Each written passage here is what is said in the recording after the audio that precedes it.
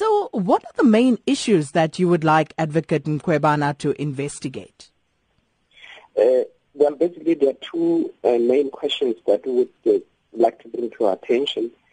The first relates to the matter of CIX report. That's what it's called, so-called CIX report. But that is the 26 billion, which was stolen from the South African Reserve Bank before 1994.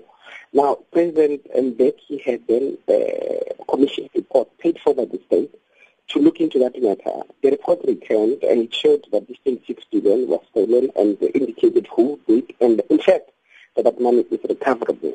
However, the President Mbeki and his cabinet, after reading the report, receiving it, paying for it, for some reason decided to shelve it. In 2011, the Office of the Public Protector was then asked to investigate that matter. It was not the BLF, our movement, that made initial request.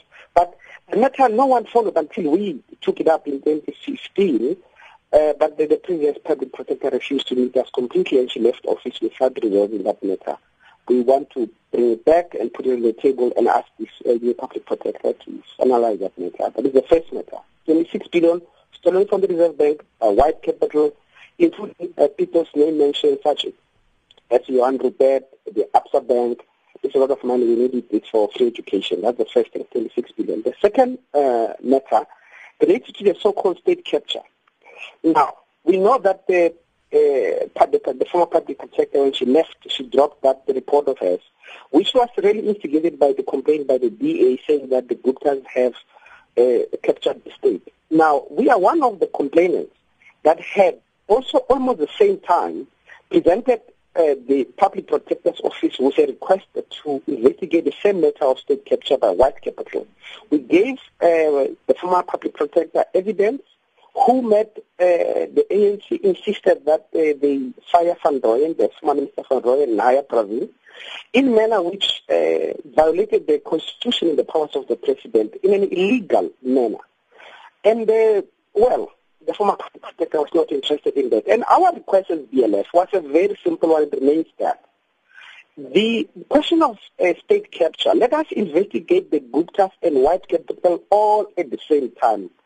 Because if there is any wrongdoing, let all those who have done something wrong be held accountable. But clearly, the former public protector was not interested in dealing with the transgressions of white capital. That is the impression we're left with from our engagement with Thuli Madonsela. Now, Andile, you say you didn't meet with Advocate Thuli Madonsela, but did you receive any communication at all from the public protector's office? Yes, we received some kind of acknowledgement. But you remember some of our requests, but nothing would then happen. You remember some of us spent 8 nights in jail last year as a result of staging a protest in the office, requesting to meet her, and she point blank refused to do so.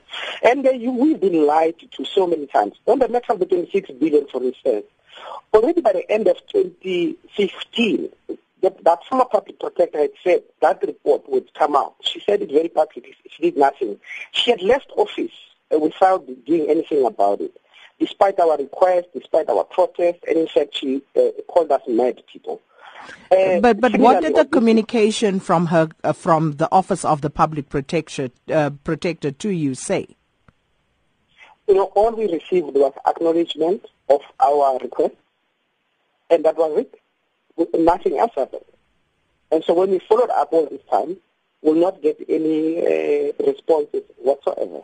So what are you hoping to achieve now with the new public protector?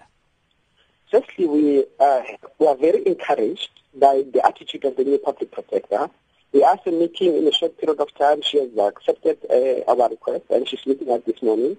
That attitude encourages us, and we hope that she will be brave enough and not be seduced by or be terrified by the power of white capital. Because BLF, Black First Land First, we are interested in dealing with the big problem of South Africa, the problem of white capital.